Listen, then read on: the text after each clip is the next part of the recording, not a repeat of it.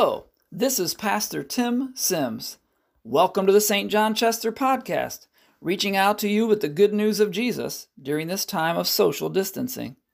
Today, giving thanks to God for moms with a word from St. Paul. Here's what he writes in 2 Timothy 1 verse 5. I am reminded of your sincere faith, that is Timothy's, a faith that dwelt first in your grandmother Lois and your mother Eunice, and now, I am sure, dwells in you as well. So this weekend is Mother's Day. It's not a church holiday, and it shouldn't be. When churches make a big deal out of Mother's Day and make that weekend's worship all about celebrating motherhood, well, this is problematic in multiple ways. First, the gathering for the divine service is about one person, Jesus Christ. It's about Him and for you, because it's about His death and resurrection, which gives you forgiveness and new and eternal life. And if we make the focus of worship something other than Jesus and His forgiveness, well, that makes Satan very happy. Second, we should always be careful. Not all women can be mothers. The faithful woman who never marries, or the faithful wife who is unable to conceive, the woman who has been a mother and made an unspeakable mistake that privately haunts her to this day, or the mother who's lost a child through no fault of her own. When we make a Christian worship service all about mothers and motherhood on this weekend, this pain experienced by many women often becomes a reason to skip church on Mother's Day. That's the last thing we want, especially for those who are hurting and need the comfort of Christ. These are just a couple reasons why churches really should stick to focusing on this being the Lord's Day, even on Mother's Day weekend. So is there any room for the celebration of motherhood and mothers in our homes and in our worship services this weekend? In your home, absolutely. You should strive to honor and love your mothers every day. On Mother's Day, treat her like a queen. How about church? As mentioned in detail earlier, the focus of worship should always be Jesus. Yet mothers and family in general are a blessing from God, and everyone who is alive has had a mother. Yes, there's some room for acknowledging the day. I don't want you to come away from this podcast thinking, Pastor Sims thinks Christians shouldn't celebrate Mother's Day. Not true. The question is, how is this done in a manner that gives glory to God and is a blessing to all?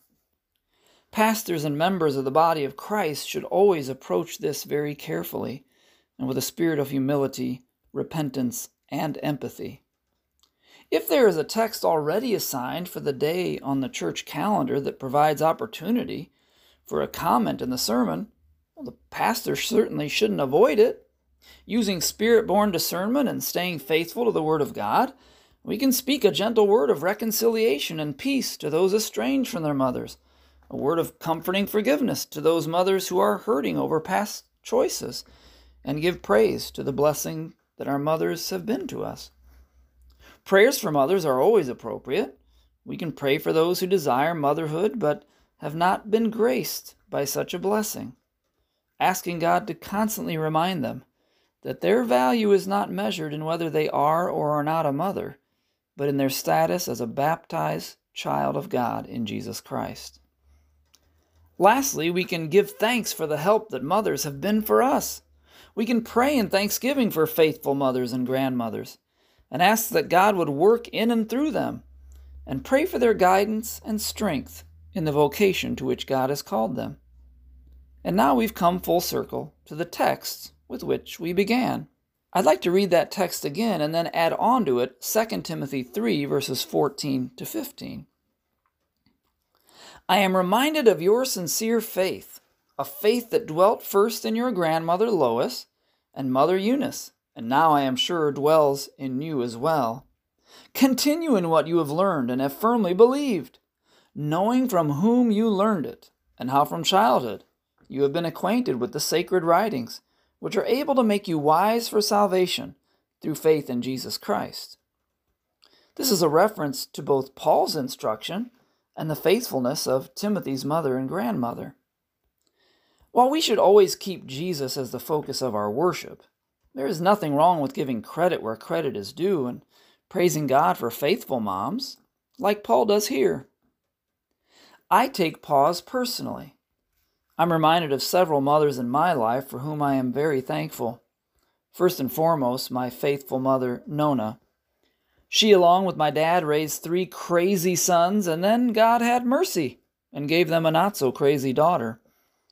I remember her teaching us to participate in the liturgy on Sunday mornings, usually against our will. She had no help from my dad. He had the luxury of being at the altar and in the pulpit during those wrestling matches. But through her patience and perseverance, we learned not only to participate, but to appreciate the liturgy for the rich gift handed down by Christ's ancient church that it is.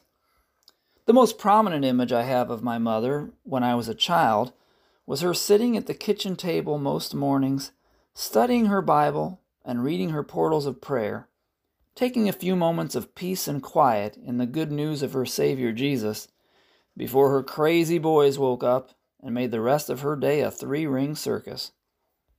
Thank you, Mom. I'm also thankful for my mother-in-law, whose faithfulness is such a big part of who my wife has become.